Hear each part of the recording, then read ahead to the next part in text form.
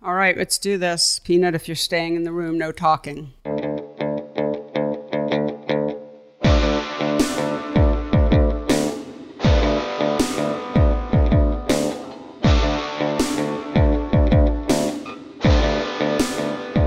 Hello, and welcome to the PhotoWork Podcast, the talky and touchy-feely version of my book, PhotoWork, 40 Photographers on Process and Practice.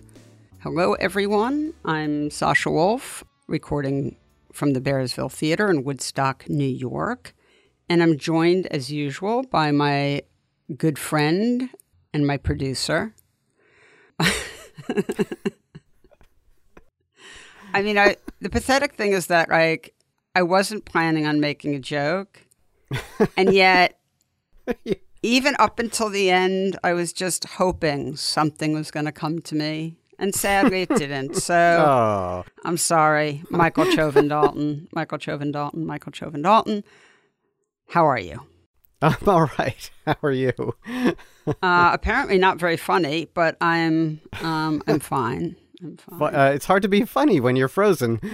That's true. It is. It is hard to be funny when you're frozen. How's everything down your way? Doing all right.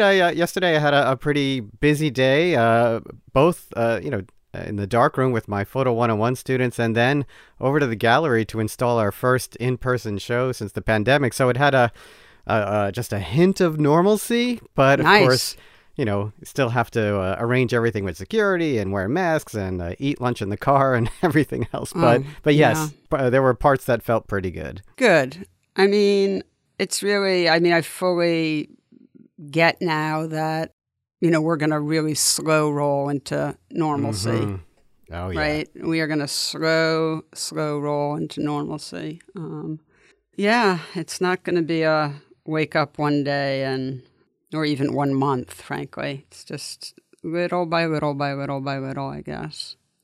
Yeah, you just hope that they somehow figure out this vaccine rollout where we're not all broken into categories and you could just make an appointment and get one. I know the vaccine thing is, I'm seeing a lot of vaccine envy going around now and who's getting vaccinated and yes. The sort of slightly haphazard nature of the whole thing. But anyway, happy for people who have been vaccinated. Yes, that's right. Well, let me just mention once again and thank the Aperture Foundation. We have our coupon code for our listeners. So if you go to Aperture, when you go to checkout, use the code PhotoWork30, you will get 30% off books. So a continued great deal. I wanted to ask you how you were doing because I know since we've started this show, you've picked up some business.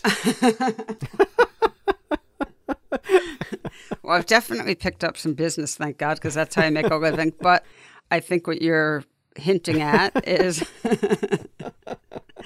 Yeah, so I did. I announced this over the past few weeks, but I started officially working with representing both Christine Potter and Danielle Bowman, two people who have been on the show. Yep. Thank you. That's so great. Yeah, it's super exciting. Christine and I have been talking about working together for a long time, so things sort of just came together, and I'm over the moon. Really just so thrilled.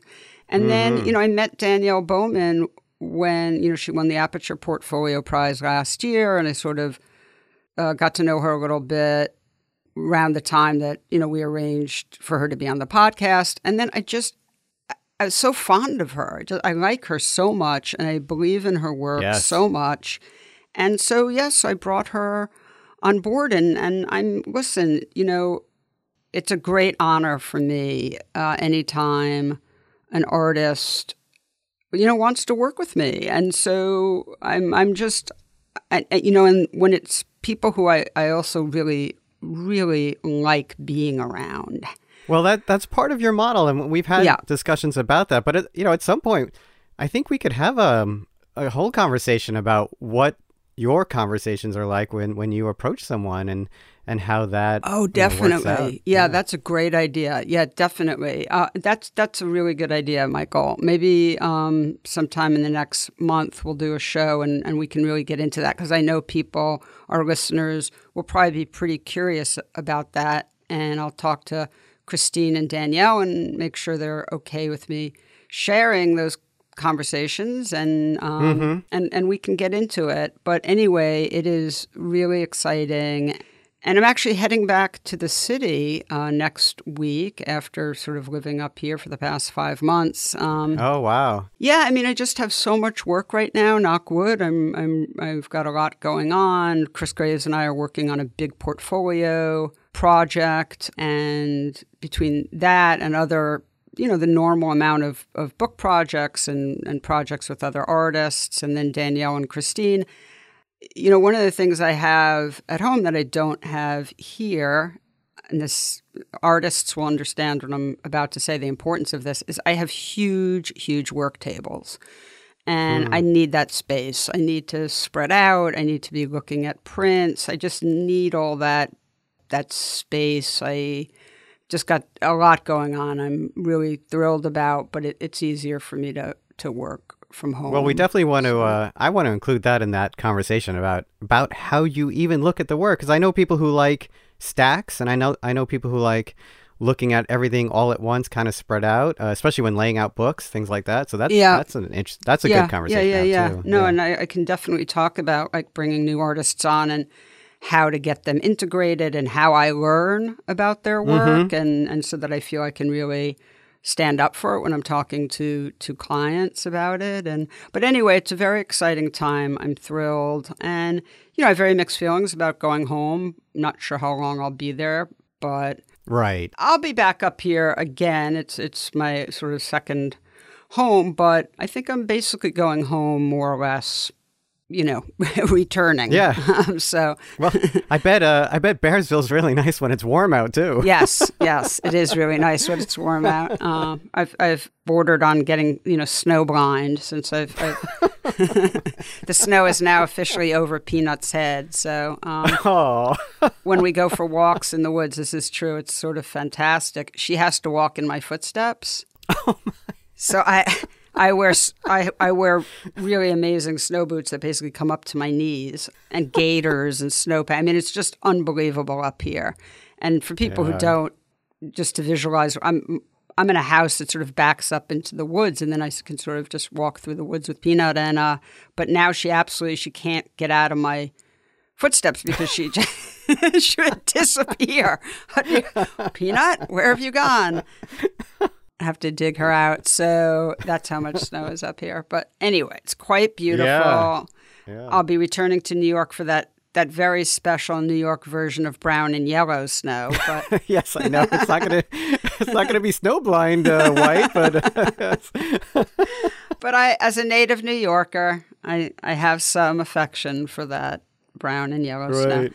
So today's episode was a conversation with the great Mark Steinmetz. How did you find the episode? Yes. In the beginning, when you ask the artists about, where they got to where they are, Mark gives a pretty detailed answer. And, at one point he even says, am I going on too long or is this too much or something like that? But it's really nice to hear everything all at once. When you follow an artist, when you're interested in their work, it's just nice to have that all in one place. I really enjoyed listening to that. Yeah, absolutely. No, that was really wonderful. I think it's a nice conversation. I mean, Mark is, I think there's a lot of really good information in the conversation. Absolutely. You actually have a pretty interesting back and forth too about how your work changes or how your work evolves or how you react to photographing in different places. And, Mark has this perspective as the person making the work, and you have this perspective as someone who enjoys looking at the work. And I think that's fascinating. Yeah, that was kind of funny. I sort of, basically imply that there's been a real steadiness to his work, but he really pushes back against that to a certain extent. I mean, it's interesting. Yeah, listen to it and you'll see how. I think that's it is. It's great. A really interesting moment. I really love that. I, of course, at the end say something silly, but I'm trying to tease out when he started sort of making more landscape work because I'm a huge fan of that work.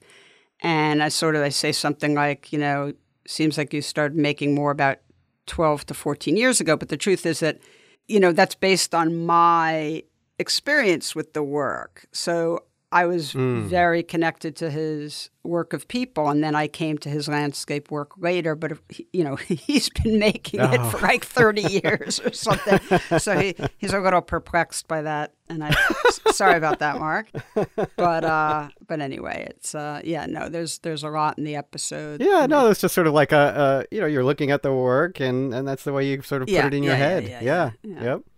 Anyway, well, let's get to it. And thank you so much, as usual, for hanging out with me. And if you don't mind, please take it away. My pleasure. And here's your conversation with Mark Steinmetz.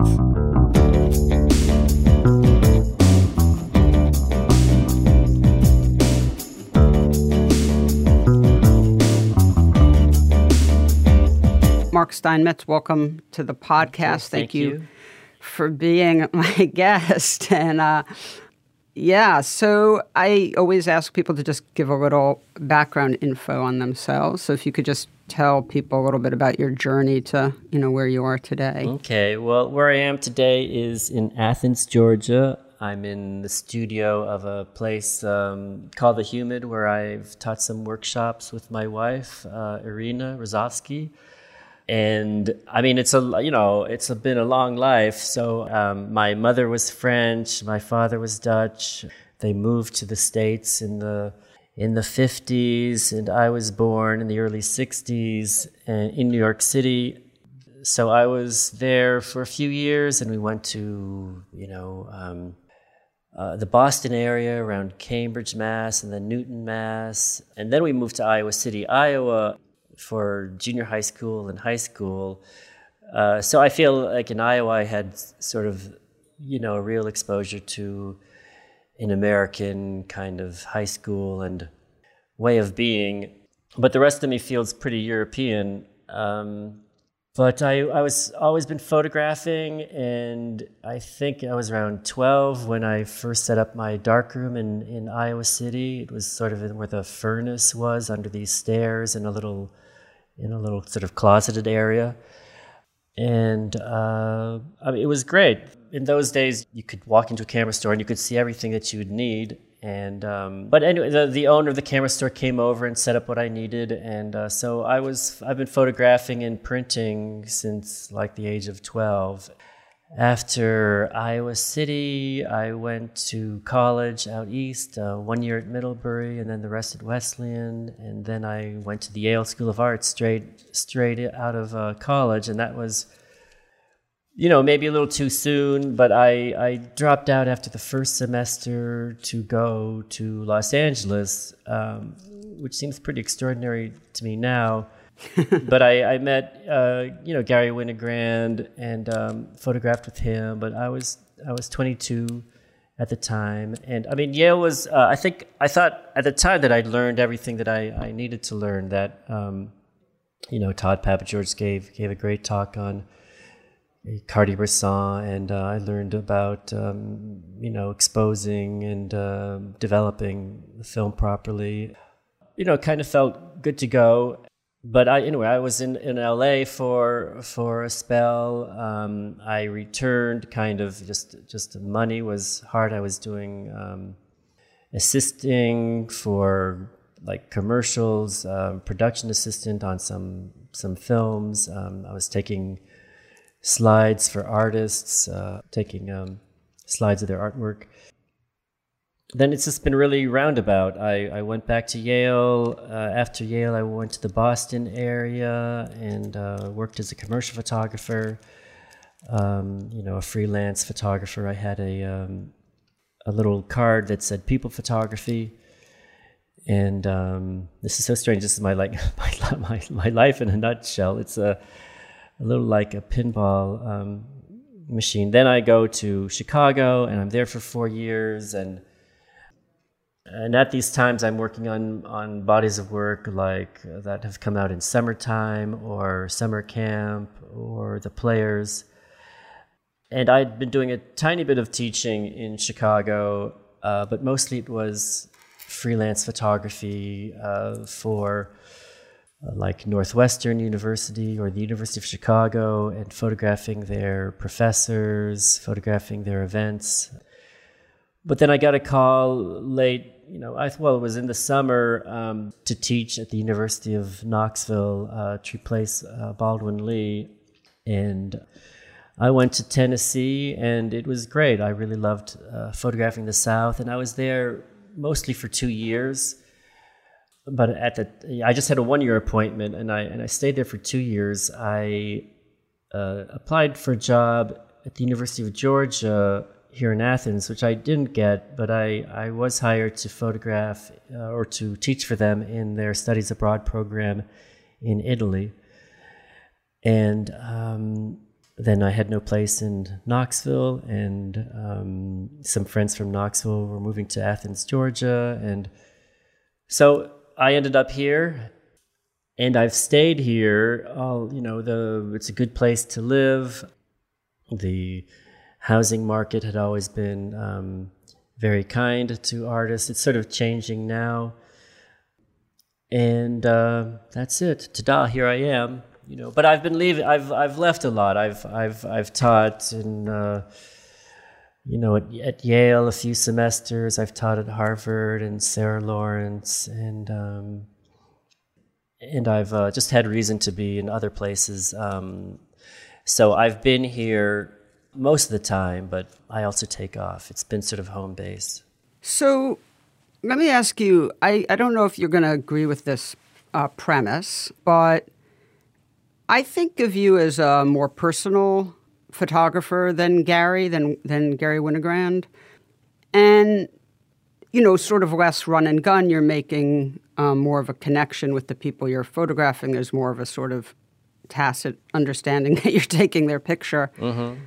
Even if you're not hanging out and, whatnot. But I wonder if when you were hanging around with Gary, were you aware of that distinction?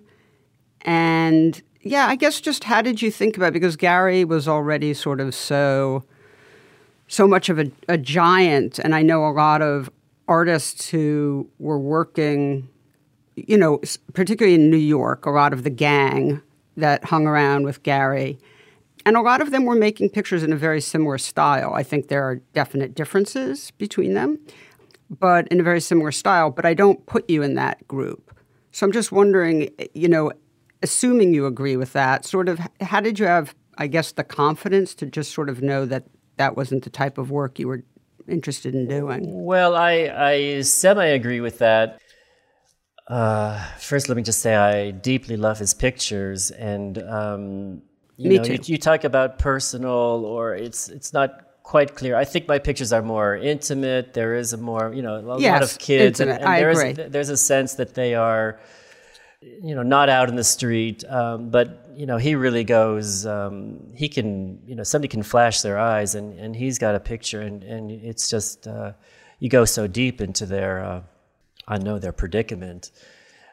And I think like my pictures. I'm not sure which books of mine you're familiar with. There's a series, 3 books actually, Angel City West. Those are made in LA, and it's a lot of it is learning or walking in the footsteps of not just Gary but Lee Friedlander, Robert Frank. I think there's something different about the pictures because I'm making them, and there are other things in the mix, not just photography. I'm hugely influenced by film noir, the films of Antonioni, just many filmmakers. So let me just stop you there for a second, because so what does that mean exactly? Like, how does that? By the way, I was a filmmaker in my previous life. I think mood, and I think for sequencing the books, I think it's very helpful to have gone over, Antonioni movies and just gone over them scene by scene, just really slowly dissecting and just seeing how a movie is built. You begin at the beginning and you conjure up something. it's the same too with the film noir. They're really well structured. So I learned a lot about structure through filmmaking, but also I think just mood and feeling. You're also talking about, I mean, Antonioni in some ways, was sort of putting together almost still photographs to create. I mean, it's very little plot in Antonioni films. I mean, they're really picture-driven, they're image-driven. So it seems like a really great inspiration. And even, the best film noir is really visual. I mean, you think about a film like Double Indemnity, or they're so driven by the lighting and how the lighting influences things. So I understand what you're saying. It makes a lot of sense. But back then, you probably weren't thinking so much in terms of books. So you must have. I mean, was there a narrative element that you were thinking about? I was thinking of. I mean, I guess you're thinking about making great pictures that can be, stand the test of time, and that maybe MoMA would shine upon, or but taking making books at that time was a real kind of a privilege was sort of beyond me at that. Now it's very easy to put together a book. Everybody has a software, and you can self-publish. And in those days, it's like no way. It's like you'd have to go through. A publisher, and they'd have their agenda, and very, very, very different time. Books were few and far between, and and most of them now they weren't printed so well. Only the ones that Richard Benson had a hand in were well printed. Some from, some printed in Switzerland with gravure were, but it's like they weren't super great. At least not in the early 80s, I think. Can I ask you, your work has always seemed really confident to me when I look at it, from the early pictures to the work you're doing now.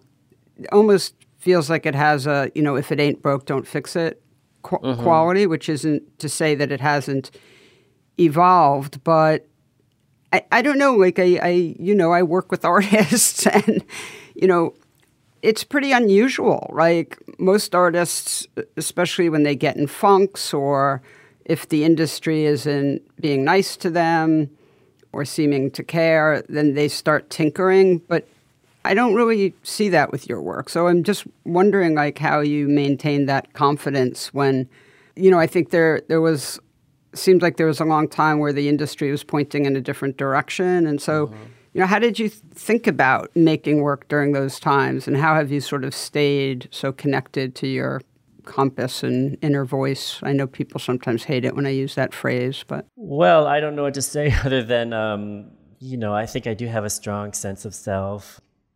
I have always been, not totally left out of the dialogue.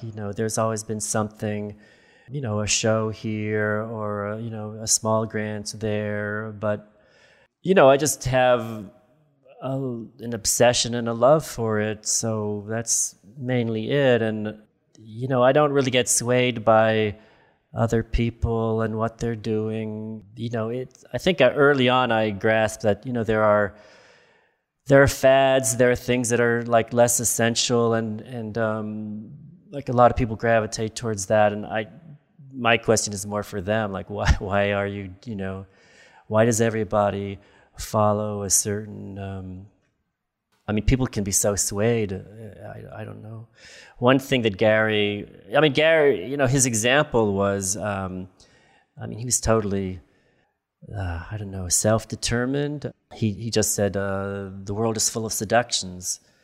To me, that meant, watch out and don't get sucked down them. The important thing is doing great work. And I think at Yale, I was there for the first semester, and then I did come back. And, well, in college, I think it was great sitting around a table and reading classics, and you have a small group of people, and that, here's some work done, hundreds or thousands of years ago, and it still matters to people, and they're still discussing it intelligently. And then at Yale, you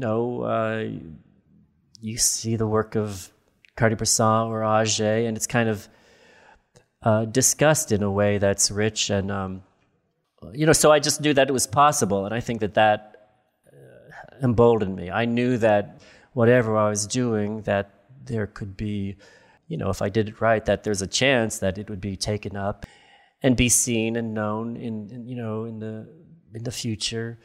So I'm not sure what to say. I guess I've got some patience. I think I didn't have much of a choice either. It's not like I'm super gifted at, promoting myself. But I mean, everything's been pretty good. I wouldn't change things, When you're shooting, are you like, maybe it's different now because you have become really quite well known, but I wonder, like, how do you think about audience and viewers and when you're shooting? And do you think about them at all? Like who's going to look at the pictures? Does that enter your mind? I would say not really. I guess I would say not really. I would like, I send my books to some photographers. I want them to see it. Can you talk about who? You don't have to. Of course. Well, I would send a book to Todd Papageorge or Tom Roma. I've got some friends from college. I would send books to. I sent some books to Peter Galassi the other day. I want some people just to see the work. I send books to Robert Adams. Did Peter put you in your first museum show? Was that a MoMA? Well, it was actually Sarkowski who bought the first prints, and I think he put... Oh, that's nice. Yeah, very nice. And and he put them... then they were up on the wall at some point. I don't know who was responsible for that. And then I was in a new photography. It was a while back. It was Edward Robinson, who was the Newhall fellow at the time, who managed that show. But I think it was everybody's decision at the time. That must have been thrilling. Yeah, it was. Unfortunately, like at that time, I didn't have much money, and so I just moved to Athens, and I went up to the opening, and that was sort of it. Then I came back down here and just was working, and so I didn't really savor it. I didn't see the show twice. I didn't pound the pavement. I thought that things would open up more than they did, but not really. Yeah, I always try and I don't know if warn is the right word, but anyway, let's just say warn. I always try and warn artists that to just be careful about those moments. It's interesting because you said you didn't really savor it, and I do think it's super important to really be present and mindful in those moments when you have those little achievements and successes and people are patting you on the back and saying that they love what you're doing and doing a good job, and to sort of sit with that because it's very meaningful, I think. Well, but also to be careful. I would be careful of wanting your back patted too. Like the same people. You don't want to start pleasing people. With your work and wanting to have the same outcome again, or having that as a requirement for judging that your work is a success. No, I totally agree. I mean, I always think of the back pats as the ones that are meaningful as coming from the people you respect, right? Mm-hmm. Like, and I say this on the podcast and in life all the time, that to me, success is, having the people that I respect me. Mm-hmm. And so, I mean, I know for myself that when the achievements that have been the most meaningful are when that happens, when I get that respect from people I respect. But I do want to say that I think one does have to be really careful of getting on the sort of roller coaster ride, and that can be, I think, really psychically harmful because the industry is very, the winds are constantly changing and people, and so I think a career like yours that's sort of very steady is a really great career. And it's the type of career I think people should sort of try and point their career toward or how they think about it. So to me, it makes the most sense. Let me ask you, how do you build series? Because, I mean, I have a lot of questions about this with you, but I know that... First, let me just look at the word career for a second. I mean, I guess in a way, there's no such thing as a career as a photographer, and Winogrand was always, I mean, for what I do, Winogrand was always saying, how do you survive?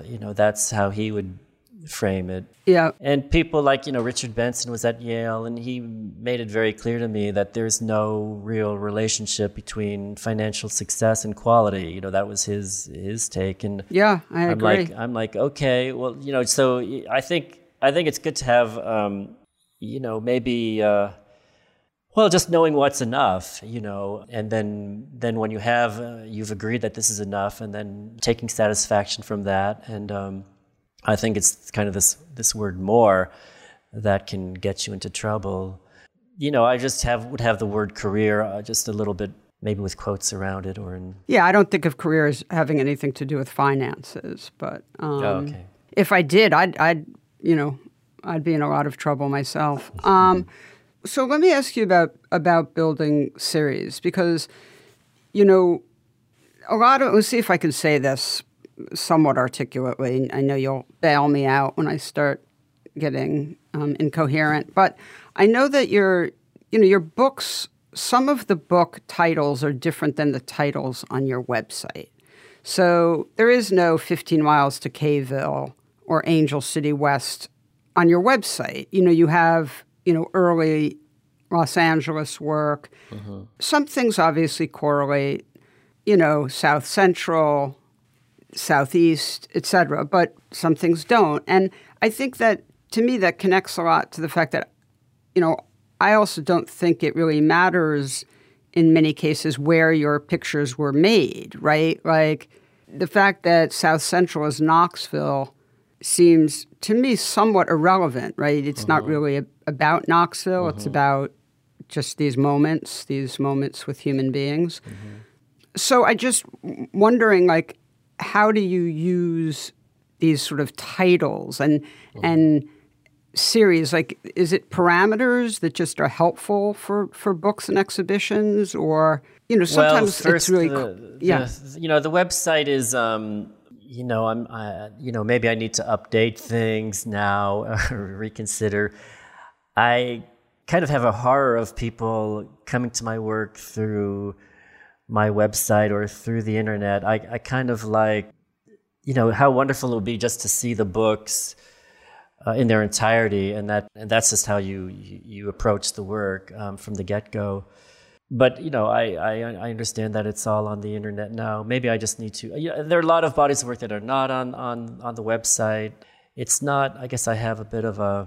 Maybe I need to change my attitude about my website, make it a little more spiffy. I think your website is fine. I think I'm curious more about just organizing principles. Look, I mean, I think it's really clear with like Summer Camp or The Players, by the way, both books, bodies of work, I absolutely love. Thank you. But I'm just thinking, like, in some ways, I'm trying to understand, I guess, what the organizing principle is for certain things. South Central, the name comes from the South Central Bell. A lot of the pictures are made of people on payphones, and I did want to avoid Knoxville because this is not Knoxville. It's. But it is sort of a medium-sized American city that doesn't have, that's not Florida, that's not California, that's not the desert. It's sort of, it could be Omaha maybe. I think you could find these things in any medium-sized city or even a larger city, but just on some outskirts. So it is. And I wanted the title to be kind of useless that way and bureaucratic. And Southeast is sort of the same. It does point that it's in the South because that work has maybe more feeling of the South. There's a little more kudzu and it roams around a bit. There's some from Mississippi and Louisiana. But South Central was in a pretty concentrated period of time, 1991 to 1993. It was actually late 91 to mid 93. So something about like 18 months of work. And Yeah. so I think there is something to, although some bodies of work like The Players or Summer Camp are done over many years, and Greater Atlanta is done over many years. Yeah.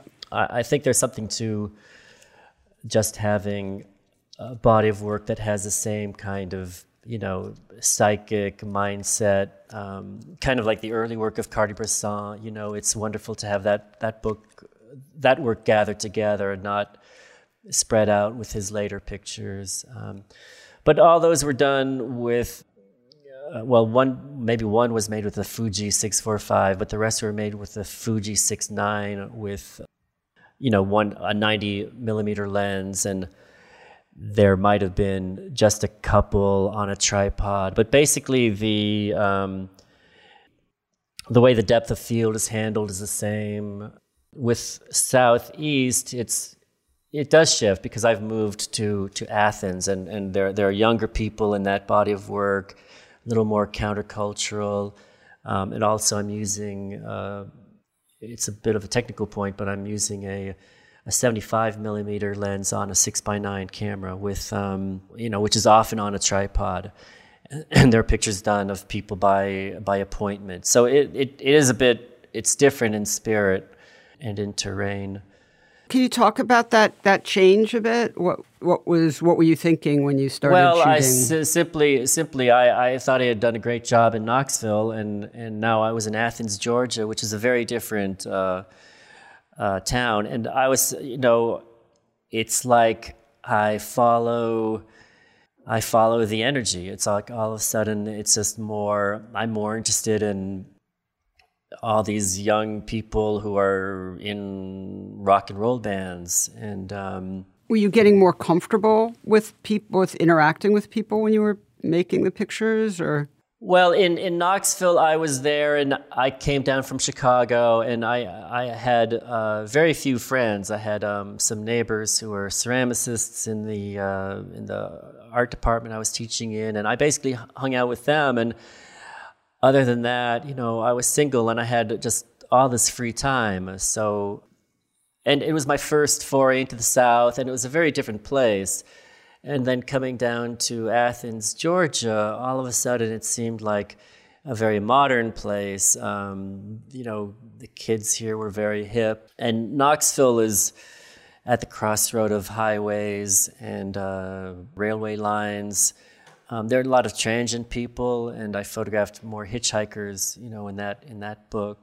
And here it was, I don't know if I'm more comfortable, I'm just more...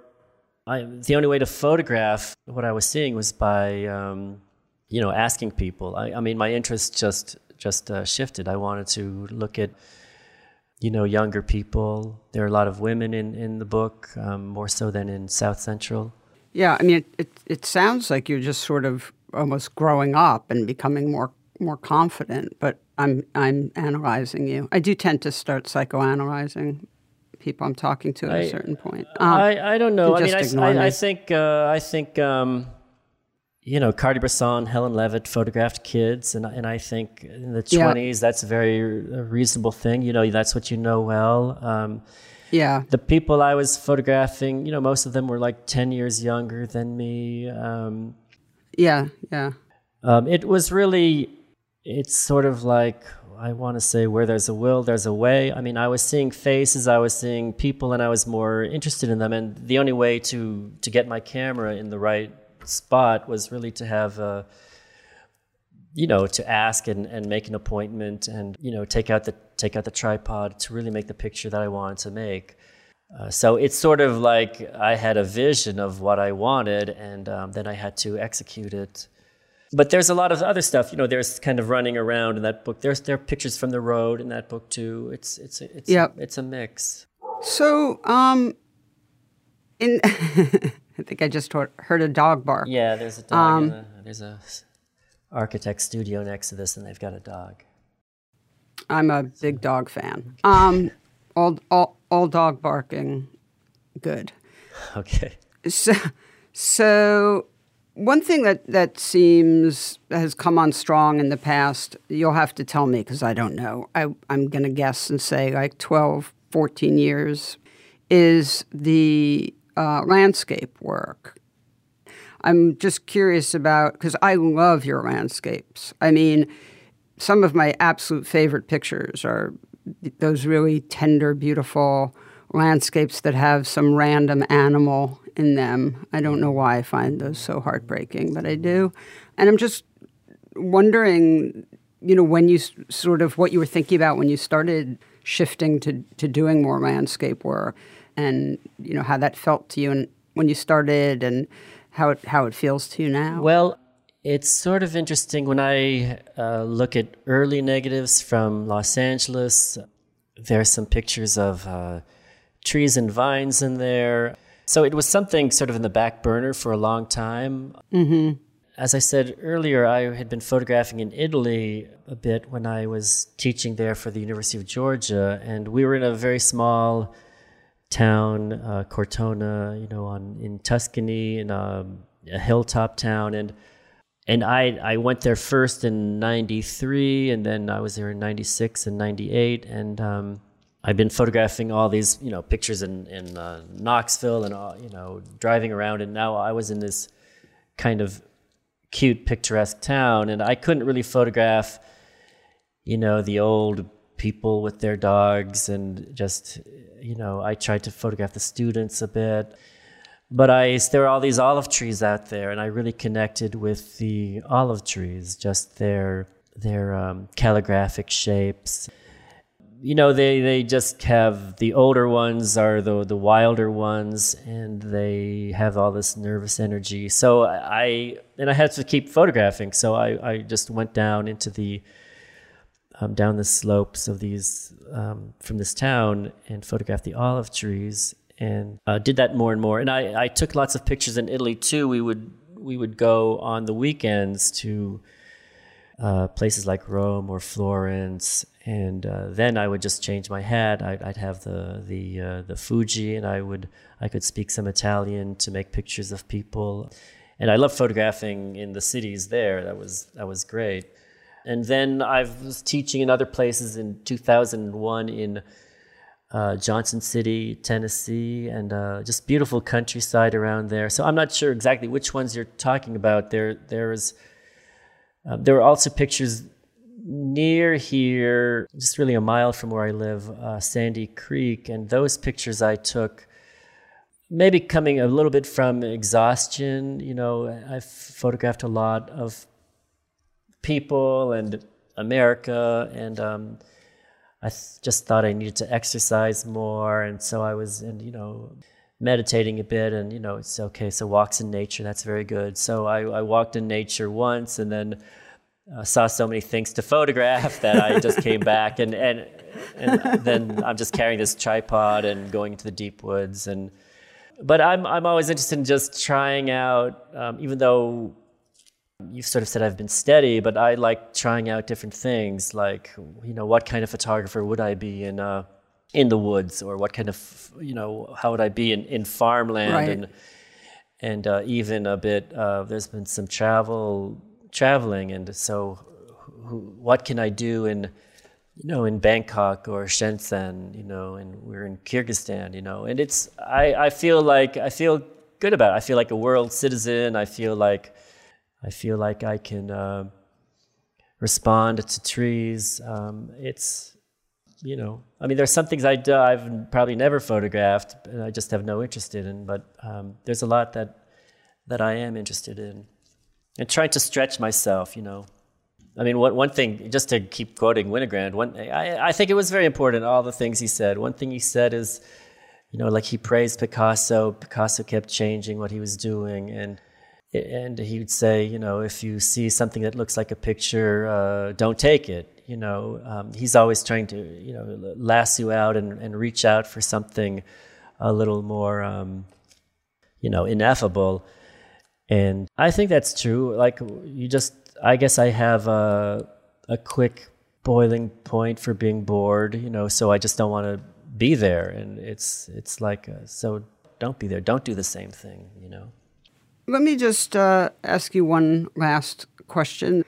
Is this been a meaningful life for you, a life as a photographic artist? I love my life. I'm so happy with how it's gone. I mean, I think there's been a lot of... first, I want to say getting older is wonderful, just whoever wants to hear that. I think you get, more and more into your, to who you are, and you get freer. That's kind of the game, I think. You want to maneuver yourself where you are, just alive. When you're young, you think that, oh my God, I feel so much more than these older people, but it's not really, it just depends on the older person, I think. But it's been everything. It's how I've shaped things. And I love doing it. Certainly it's been frustrating at times, and there have been fallow periods. I was asked in a previous talk if there's anything, that I could tell myself as a younger person. And, I really just drew a blank. I think you just have to go through everything. But it's important to embrace your life, and patience is really helpful. Well, I agree on the patience thing. And I personally agree with, everything you just said. And well, I could say that, like if you could take a pill, and by taking that pill, then you would know the decision to make in every moment. I think your life would be so boring in an instant, So it's the not knowing, and just trying to judge, and just trying to navigate your feelings to find your way. I think that's kind of the game of life. Meaning. I think meaning in life is just the meaning that you bring to it. There are some things you like, some things that are important to you, and you focus on that. I think trying to have a big meaning, like this is the meaning of life, is just sort of a trap to make you unhappy. Well, on that note, okay. Why not? Sure. Mark, thank you so much. I really appreciate your time, and please send Irina my very best. I think she's going to be having a conversation with my producer, Michael. So I think if I'm correct, you're keeping the recording equipment I'm not sure for now. I don't think they scheduled it, but I think soon. This is pandemic efficiency. Yeah. All right. Well, yes, please send her my best, and thank you very much. Well, thank you, Sasha. Bye. Okay. Photo Work with Sasha Wolf is produced by me, Michael Chauvin-Dalton of Real Photo Show. The executive producer is Sasha Wolf, and our theme music is by J. Walter Hawks. You can hear Photo Work on all your favorite podcast platforms. Please rate and review the show on Apple Podcasts, Stitcher, or Spotify, and be sure to subscribe on any one of those services or wherever you listen to podcasts.